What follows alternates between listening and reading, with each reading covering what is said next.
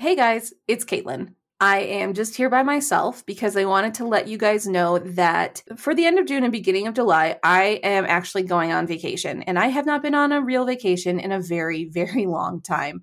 So we are actually going to end our first season on Tuesday, June 22nd. That will be when our last full-length episode of season 1 drops. And we will be going on a little semi-break, not a real break, but we're going to be going on a little semi-break until July 13th.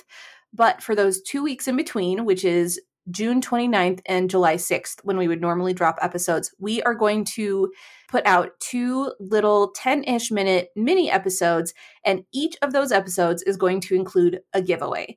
So we hope you guys will stick around. We are sorry to be short on those 2 weeks, but we're going to include writing tips and giveaways, both of those episodes. And then we'll see you back on July 13th for season 2, episode 1, Your Mom is the Worst, in which Charlie and I will talk about things that we're bad at. So we hope to see you then. And thanks so much for your patience, and we'll talk to you later. Bye.